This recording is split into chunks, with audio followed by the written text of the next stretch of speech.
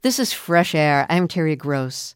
The film Everything Everywhere All at Once received the most Oscar nominations this year, 11, including Best Picture and Best Supporting Actor for our guest Ke Huy Quan. It's his first big role in decades, and he's already won a Golden Globe, a Screen Actors Guild Award, and other major awards for the film. He spoke about the movie and his career with Fresh Air's Anne-Marie Baldonado. Ke Huy Quan was 12 years old when he first appeared on screen in the 1984 blockbuster Indiana Jones and the Temple of Doom. Wow! Holy smoke! Crash landing! Short round. Step on it. Okie dokie, Dr. Jones. Hold on to your potatoes. Crying out loud, there's a kid driving the car! After holding his own co-starring with Harrison Ford, Ke Huy Quan played Data, one of the kids searching for treasure in the 1985 film The Goonies. He starred in a few other films and TV shows, but when he was in his 20s, the jobs stopped coming. So he decided to leave acting, went to film school, and started working behind the scenes. He tried to convince himself that he didn't miss acting, but after decades being out of it, he decided to try it again. The first script he read after coming out of retirement was Everything Everywhere All at Once. The film is a family drama masquerading as a sci-fi martial arts movie. It's also an absurdist comedy. It's about Evelyn, a Chinese immigrant played by Michelle Yeoh, totally weighed down by her life and her regret. She's trying to keep her laundromat and her family afloat while being audited by the IRS.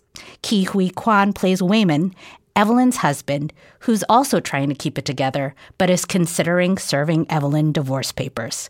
Things start getting strange when Wayman is taken over by another version of himself from an alternative parallel universe. He's here to warn Evelyn of a great evil and to tell her that she alone, this version of herself, is the only person who can save the entire metaverse. I know you have a lot of things on your mind, but nothing could possibly matter more than this conversation we're having right now concerning the fate of every single world of our infinite multiverse. Where's the respect for my elders? My dear Evelyn, I know you. With every passing moment, you feel you might have missed your chance to make something of your life. I'm here to tell you, every rejection, every disappointment has led you here, to this moment.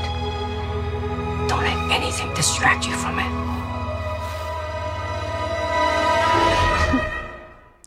Ke Huy Quan, welcome to Fresh Air. Anne-Marie, hi, how are you? Thank you for having me. Let's start by talking about Everything Everywhere All at Once. How did you get the role of Wayman? Well, this was something that I was so surprised by because it was literally 2 weeks after I contacted an agent friend of mine and practically begged him to be my agent because, I haven't had an agent for more than 2 decades. And when he said yes, I was expecting to not hear from him for another 6 months or a year. And when that phone rang, literally 2 weeks later, and he told me about this project, I was so surprised, but also so happy that there was something like this out there.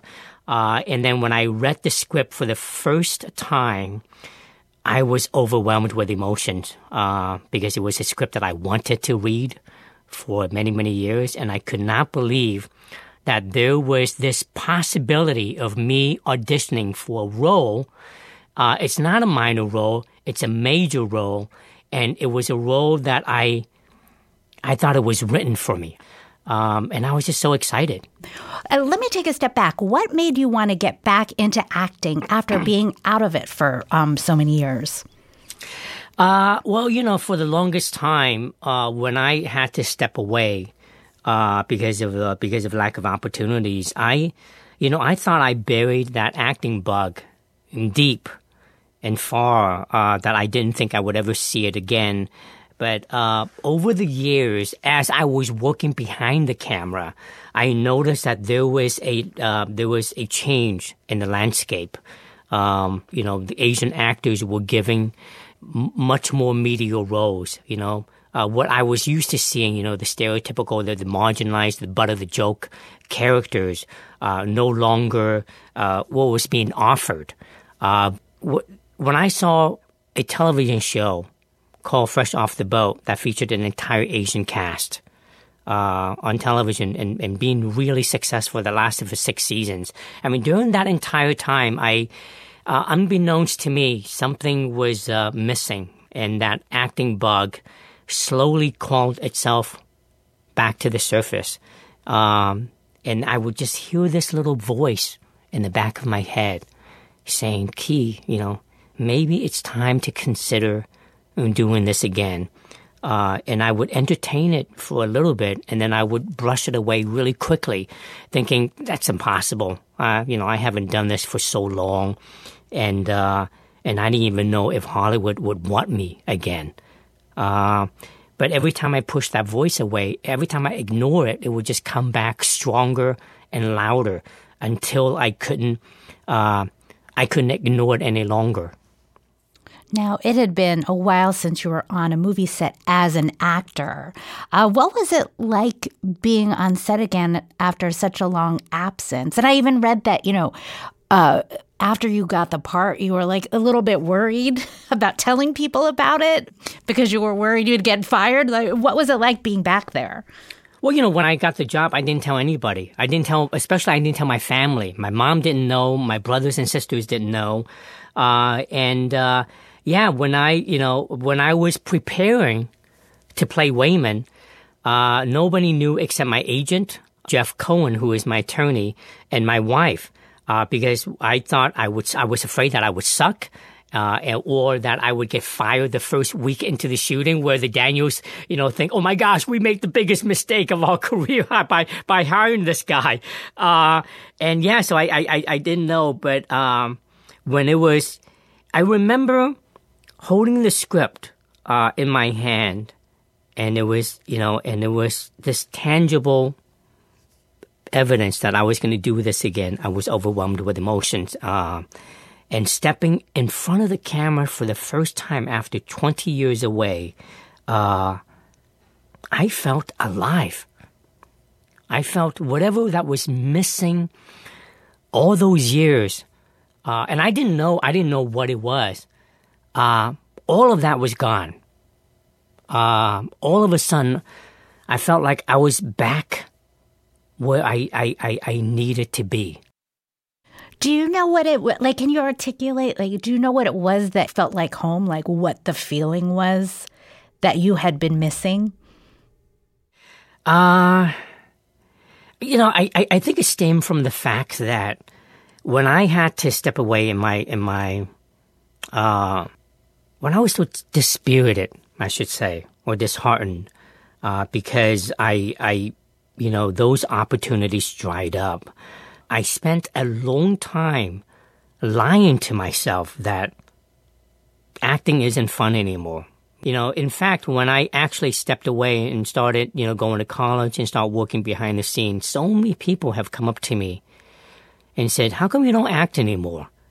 And I would say, well, because I don't enjoy it anymore. My heart is behind the camera. And that was my answer. And I thought that I've said it enough times where I actually believed it. I didn't think I love it anymore. But of course, that wasn't true. Acting was something that I love all my life. And I guess when I don't know. I mean, I don't know how to explain it. I guess when I stepped in front of the camera again, I just felt I felt like I was at home. I was comfortable. I felt like I was a kid again. What I was feeling when I was a little kid on the set of Indiana Jones, on the set of The Goonies, all those feelings came rushing back. And And that's why everything felt so familiar to me. Now, you and your fellow cast members have to play so many different versions of these roles. You know, at times you were kind Waymond trying to keep the business and the family running, sad about his marriage. Then you're also Alpha Waymond, this strong fighter who's trying to save the universes. And in another timeline where Evelyn and Waymond don't escape to the U.S. or don't go to the U.S. together, Evelyn becomes a martial arts movie star, and they use actual footage of Michelle Yeoh's real life for that. And Waymond's, you know, a romantic leading man. That universe seems very inspired by Wong Kar-wai films. This is sort of a technical question, but how did you keep all those different Waymonds straight? Because sometimes it was like you were shooting a scene and had to play all the versions of Waymond in the same sequence. Yeah, I was very lucky. When I was preparing for this role, I came across an interview that Margot Robbie did. And she was talking about how, like, for every movie she does, she always hires a body movement coach. And his name is Jean-Louis Rodriguez. And to help her discover her character. And it's through this technique called the Alexander technique. And I read that article and I was fascinated by it. And up until then, I never heard of, there was an actual coach that teaches you how to move. And so I got lucky and I got in touch with this body movement coach, Jean-Louis, and we had numerous sessions, and it was fascinating to me because the process starts with him, reading the script and then picking a very specific animal for me to do. For example, Tax Waymond, he would pick a squirrel. CEO Waymond, he would pick a fox. And then Alpha Waymond, he would pick an eagle. And my homework was to spend a lot of time on YouTube looking at various videos of these three different animals. And I spent a long time just watching videos of squirrels. And I even printed out pictures of different looking squirrels and different looking eagles and foxes. And I would just, tape them on the wall. That was the very first step that I did to help myself get into these characters. And then for the emotional aspect of it, I grew up in a very traditional Chinese value family where we were taught from a young age to internalize a lot of our emotions. Even like during those tough times, I never shared it with my family. I was always in my room by myself and just, feeling miserable because I wasn't working most of the time. And all those feelings that I had, that was locked up. And I knew that if I were to play these characters, I would have to be very honest with myself. And second, I need to let those feelings out. And that's what I did. I spent a long time persuading myself to open that door. And that was the only way I can play him. You have a lot of great fight scenes in this movie. The first one that you do, you unexpectedly fight off guards with a fanny pack. And it's not like a chic fashion fanny pack. It's like a corny, sensible fanny pack that a dad would have.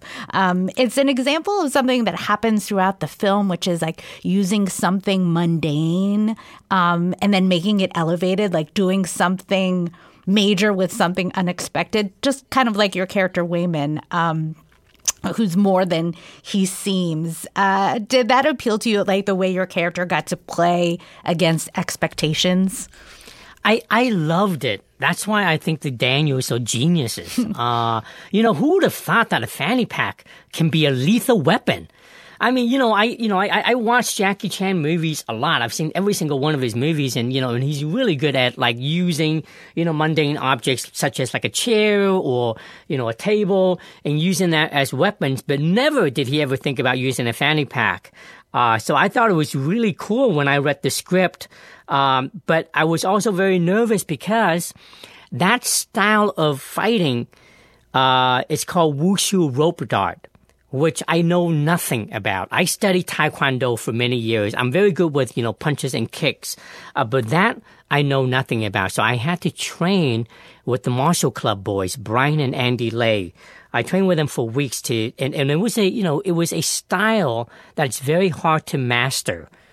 And I could never do it, even though we were training for weeks. And I knew that on the day of the shooting, we do not have the luxury of doing many, many takes until we can get it right. I was told from the very beginning by the Daniels, I says, Key, we only have one day. We can only afford to do no more than 2 or 3 takes per shot. And they had like a shot list of like 60, 70 shots that we have to get through that day. So I trained really hard. And there was one particular sequence that I could never do it all in once, which is at the end of the fanny pack, where you see me, twirling this fanny pack around my neck, around my shoulder. And then at the very end, you see me kick it and it fly towards the camera. And that was all done in one shot. And when the time to do that, the first take, I failed miserably. And I look over to Daniels and I see this, very disappointed look, knowing, oh my gosh, we're in trouble. And then take 2, I heard the camera roll. I heard action. And I started swinging the fanny pack around my shoulder, my neck. And finally, the very last piece of that move, where I kicked the fanny pack and I see it almost in slow motion fly out. And I was just so overwhelmed with joy, and I hear everybody clap and applaud it. And it was a great feeling to be able to do that in 2 takes. And to turn out as well as it did, really, that was to the credit of the entire team. So many people are moved by this movie, and I think for immigrants or children of immigrants, it's particularly moving. For Evelyn and Wayman, like a big fork in the road was their decision to leave home and immigrate to the U.S. And I think for a lot of people who choose to immigrate, like to leave their homeland, like that's what it's like. It's that big decision, that big fork in the road.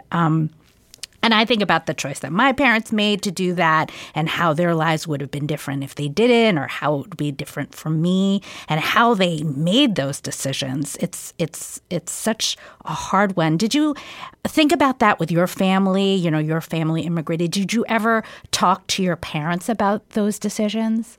Oh, I think about that all the time. Absolutely. In fact, that's why I think my parents are heroes. To make that difficult decision to leave home and to bring our entire family to a foreign land where, they don't speak the language, and they have to, especially my parents, they gave up everything they had to get all of us here. It was such a selfless decision because they're not doing it for themselves. They did it for us so that we can have a better future. And I saw them struggle when they got here. They were my dad was in his 50s. My mom was in her, in her 40s. And I saw them struggle with the language, of course, and not knowing, They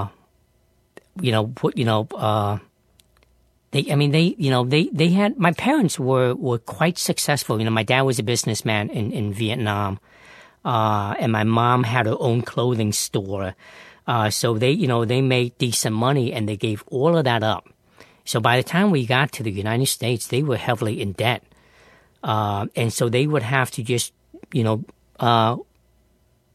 do any job they can that was being offered to them to put food on our table.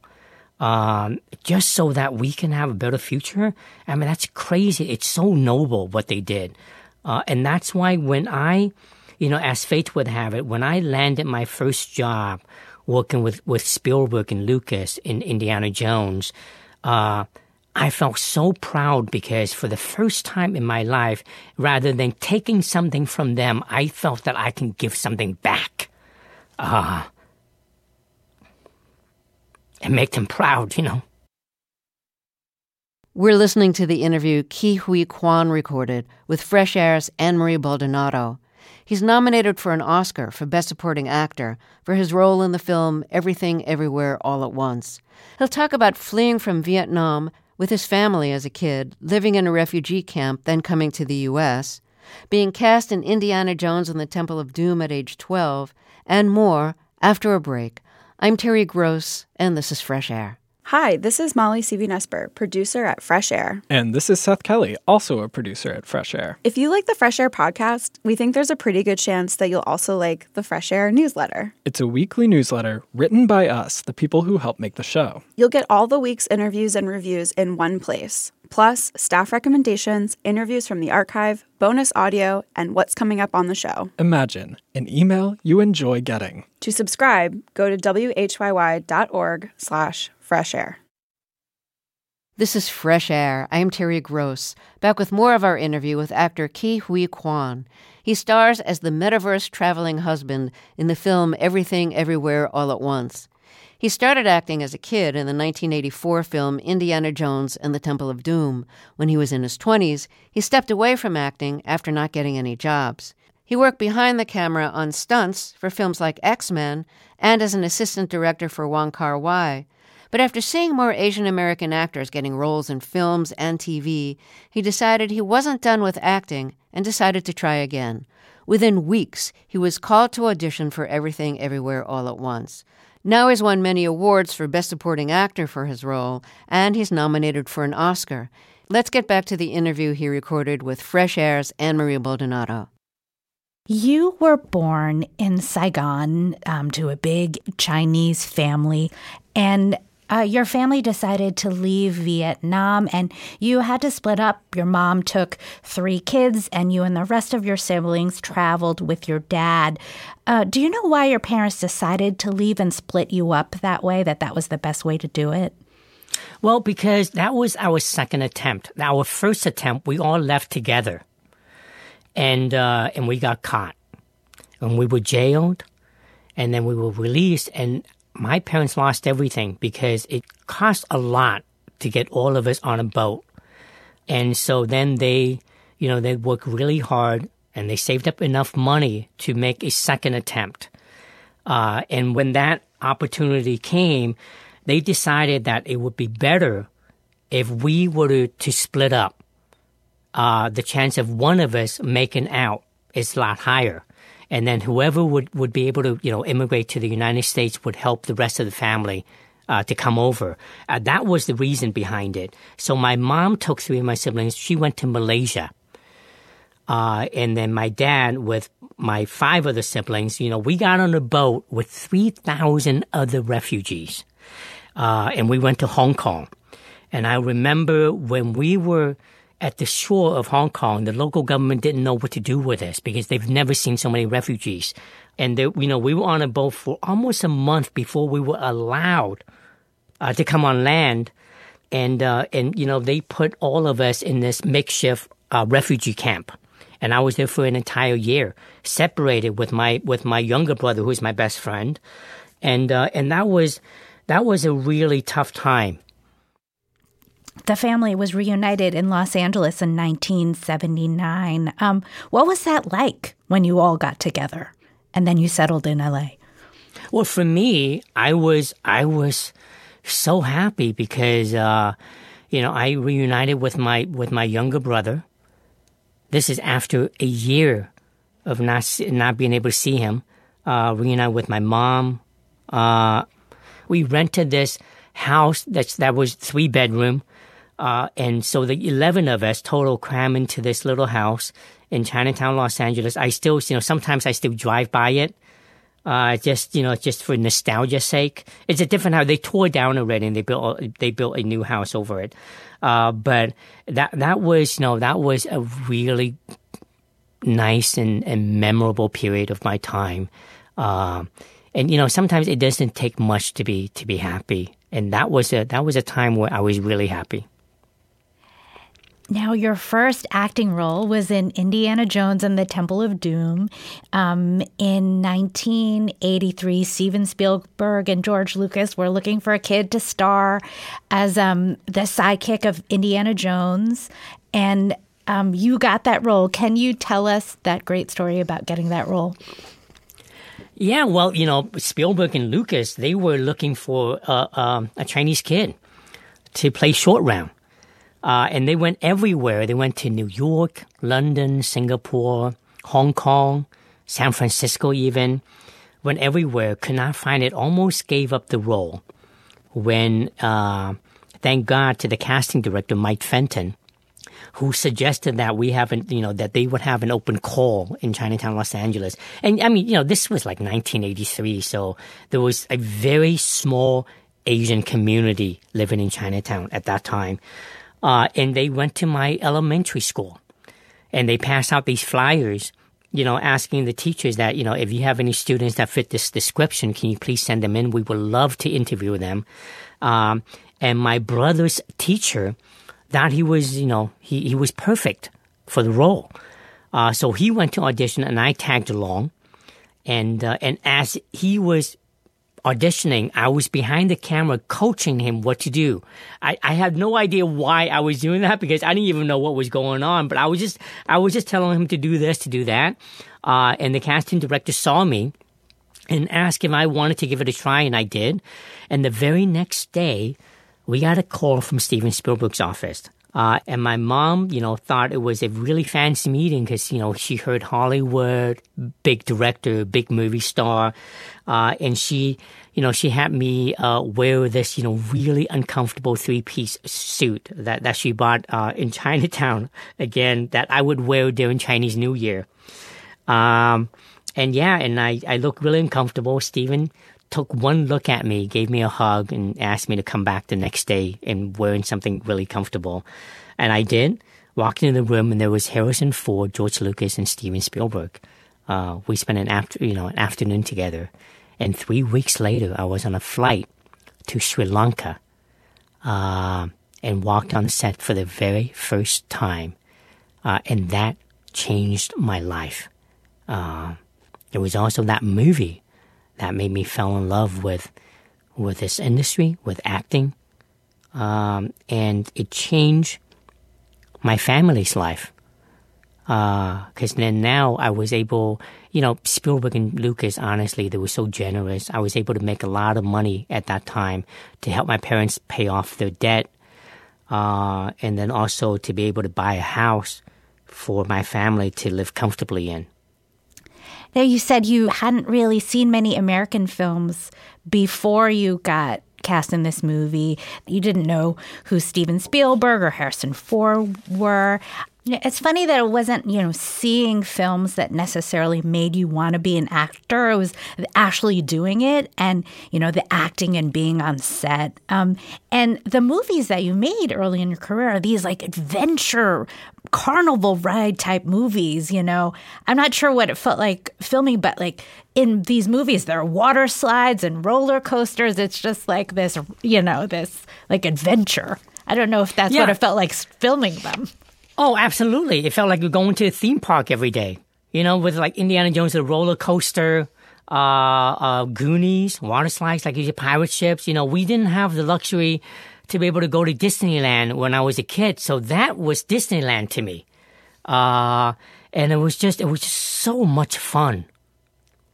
Your second film was the adventure kid movie, The Goonies, an important movie for some of us of a certain age who grew up in the 1980s. It's from 1985, and it's about a group of kids that are friends who have to move because a rich man in their town is buying all of the family homes to build a golf course.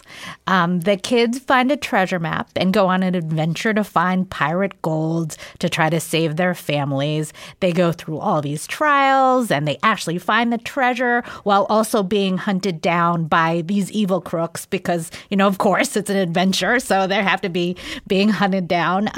I want to play a quick scene. The kids have found the treasure and are filling their bags with gold and jewels when the bad guys find them. We'll hear the main kid first, played by Sean Astin. I got an idea. What is it? What? I saw this on the Hardy Boys once. We can leave a trail of jewels into one cave. Uh-huh. And then we can hide out in another. And when the Fratellis go into that cave, Then we can make a run for it. Now that sounds like a great idea. Yo. Outside! Okay. This is war. Judy, don't you hate us? I said outside. Come on! We will not be taken alive, Mikey. We? What do you mean we? That's a scene from the 1985 film Goonies. Good. That is so good. I haven't seen the movie for a while. The music, again, it brings back so many good memories. I can see the scene as I'm hearing it. It's great. Wow. That's, working with Sean Astin and Josh Brolin. It was the first movie for a lot of them. So fun. You play the character Data, who was an inventor who made these contraptions that fought off bullies. I'm wondering if you ever had wanted to use those contraptions when you were a kid. Like, did you ever have to fight off bullies? Yeah, well, that's what's so great about that character is all these gadgets. I remember the very first time I heard the pitch from Steven Spielberg. I was doing press for Indy, and he says, "Key, I got your next movie. You play this character named Data, and he has all these gadgets, but none of them work unless if your life depends on it." And sure enough, a few months later, I was on a set with all these kids.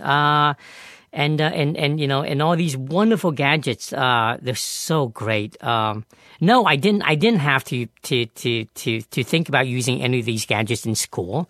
I wasn't bullied. I think it was because of, when I was very young, people recognized me. I already did, Indiana Jones. So all my classmates know who I am. They were very nice to me. Let's take a break here and we'll talk some more. My guest is Ke Huy Quan. His films include Indiana Jones and the Temple of Doom, The Goonies, and Everything Everywhere All at Once. For that film, he's already won the Golden Globe for Best Supporting Actor, and he's also received the Oscar nomination. More after a break. This is Fresh Air. I read that after you made Everything Everywhere All at Once, you couldn't find work again for a year. And, we should remember that you finished filming that movie. Was it at the beginning of 2020 or the end of 2019? Yeah, beginning of 2020. Yeah, so, then the pandemic started. Things were shutting down. But you've said that you felt like you had that feeling that you had back when you weren't getting roles in your 20s, and that you were maybe going to lose your healthcare, or you lost your healthcare, and that you had that familiar feeling again. That must have been so hard. You had just made this great, had this great experience back on set, and then you were waiting for the movie to come out. We shot the movie in 2020, 37 days out of 38. So we were shut down with one more day to go. And then we didn't regroup until 8 months later, and we finished the movie. And I was like everybody else, staying at home, trying to be safe.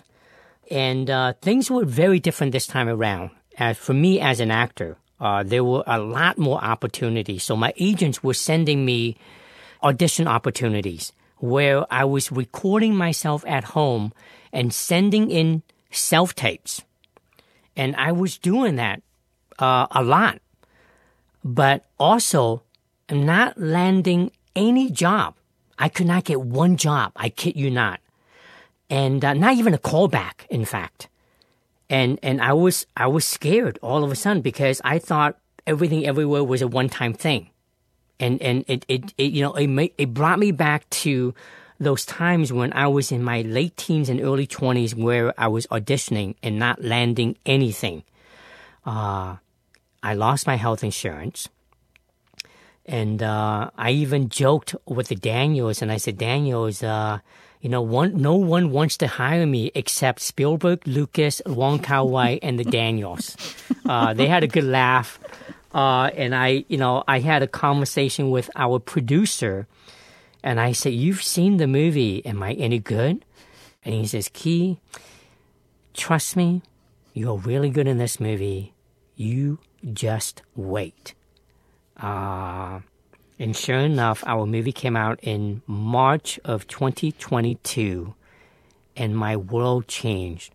The first phone call I got was from a wonderful producer I met on the X-Men. He was an associate producer at that time, and he is Kevin Feige.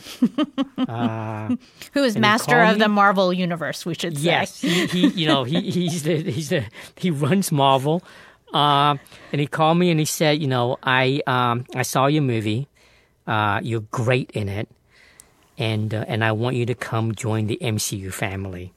And I was just so happy. And then when I got that phone call from Kevin, I got so emotional. And then after that, I called the Daniels right away. He says, Daniels, I said, listen, nobody wants to hire me except Spielberg, Lucas, Wong Kar-wai, Daniels, and now Kevin Feige. And they were really happy for me.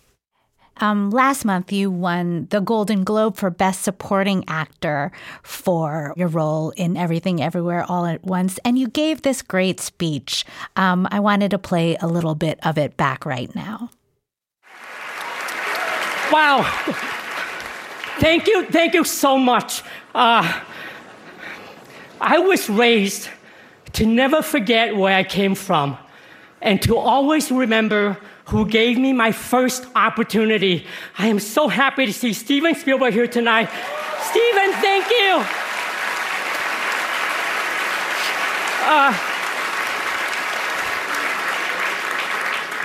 When I started my career as a child actor in Indiana Jones and the Temple of Doom, I felt so very lucky to have been chosen. As I grew older, I started to wonder if that was it, if that was just luck. For so many years, I was afraid that I had nothing more to offer, that no matter what I did, I would never surpass what I achieved as a kid. Thankfully, more than 30 years later, two guys thought of me. They remembered that kid, and they gave me an opportunity to try again. That's an excerpt of Key's Golden Globe speech. It's great that Steven Spielberg happens to have a film out this year, too, so he can be in the audience with you at all of these events. Oh, my gosh. That was such a memorable night for me. During this awards season, I wanted, the one person that I really wanted to see was Steven. And we kept missing each other. He would go to an event where I didn't go, and then I would go to other events where he didn't go. And it just so happened to be at the Golden Globes where we reunite in person. I haven't seen him like maybe in 12 or 13 years. We saw each other during the pandemic over Zoom. We had like a Goonies reunion on Zoom, but not in person. And when I found out that he was going to be there, he was nominated. Of course, having him won and I won, it was so special. And to be able to look him in his eyes and to thank him for everything that he has done for me, that not only that first opportunity, but also, he changed my life. That was really special. And, I after I won, I went back out and I gave him a big hug and I said, Steven, I hope I make you proud tonight. And he says, Key, you made me proud when you were just 12 years old. And it was just so good to give him that hug. He means so much to me. I love him so much. Well, it's nice that you're both getting acclaim this year for the particular movies that you made, because I think they're both very moving, personal movies. It's really special because, during this entire journey, for me, I've been very honest, and to the point where sometimes it scares me. So I've been very personal, sharing my struggles, sharing my story. And at the same year where he basically shared his childhood with the world. And how cool is that, huh? That both of our movies are being recognized. Oh, wow. I will always remember this year. Such a special year for me. Ke Huy Quan, thanks again for joining us, and congratulations on all of your success. Thank you so much. I had a wonderful time chatting with you. Ke Huy Quan spoke with Fresh Air's Anne-Marie Baldonado.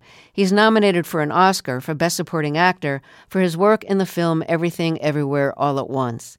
Next, he stars in 2 TV shows, Loki and American-Born Chinese. They both premiere later this year. Coming up, Justin Chang reviews the Irish film The Quiet Girl, which is nominated for an Oscar for Best International Feature. This is Fresh Air. Paul Mescal, one of 5 Irish actors nominated for an Oscar this year, recently made headlines by giving a red carpet interview in Irish, which is considered one of Europe's most endangered languages. As it happens, the much-acclaimed drama The Quiet Girl recently made Oscar history by becoming the first Irish-language production ever to be nominated for Best International Feature. It's now playing in U.S. theaters, and our film critic Justin Chang has this review. The late film critic Roger Ebert once wrote, "What moves me emotionally is more often goodness than sadness." It's a sentiment I've always shared, and I thought about it again while watching the beautifully crafted Irish drama, The Quiet Girl. There is plenty of sadness in this tender story about a withdrawn 9-year-old who spends a fateful summer with 2 distant relatives.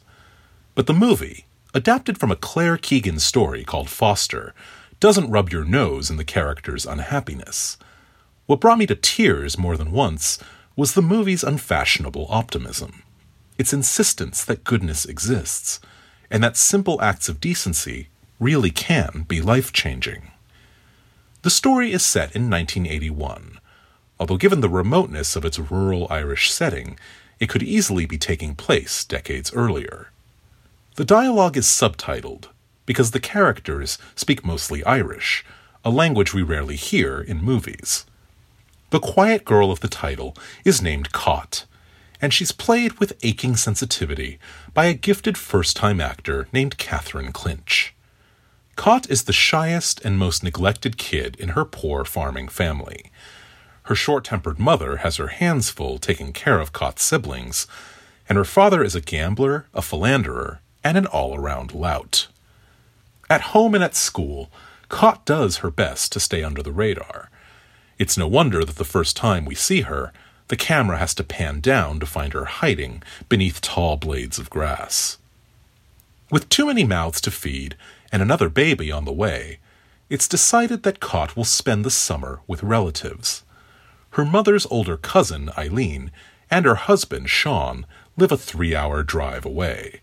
They're played wonderfully by Carrie Crowley and Andrew Bennett.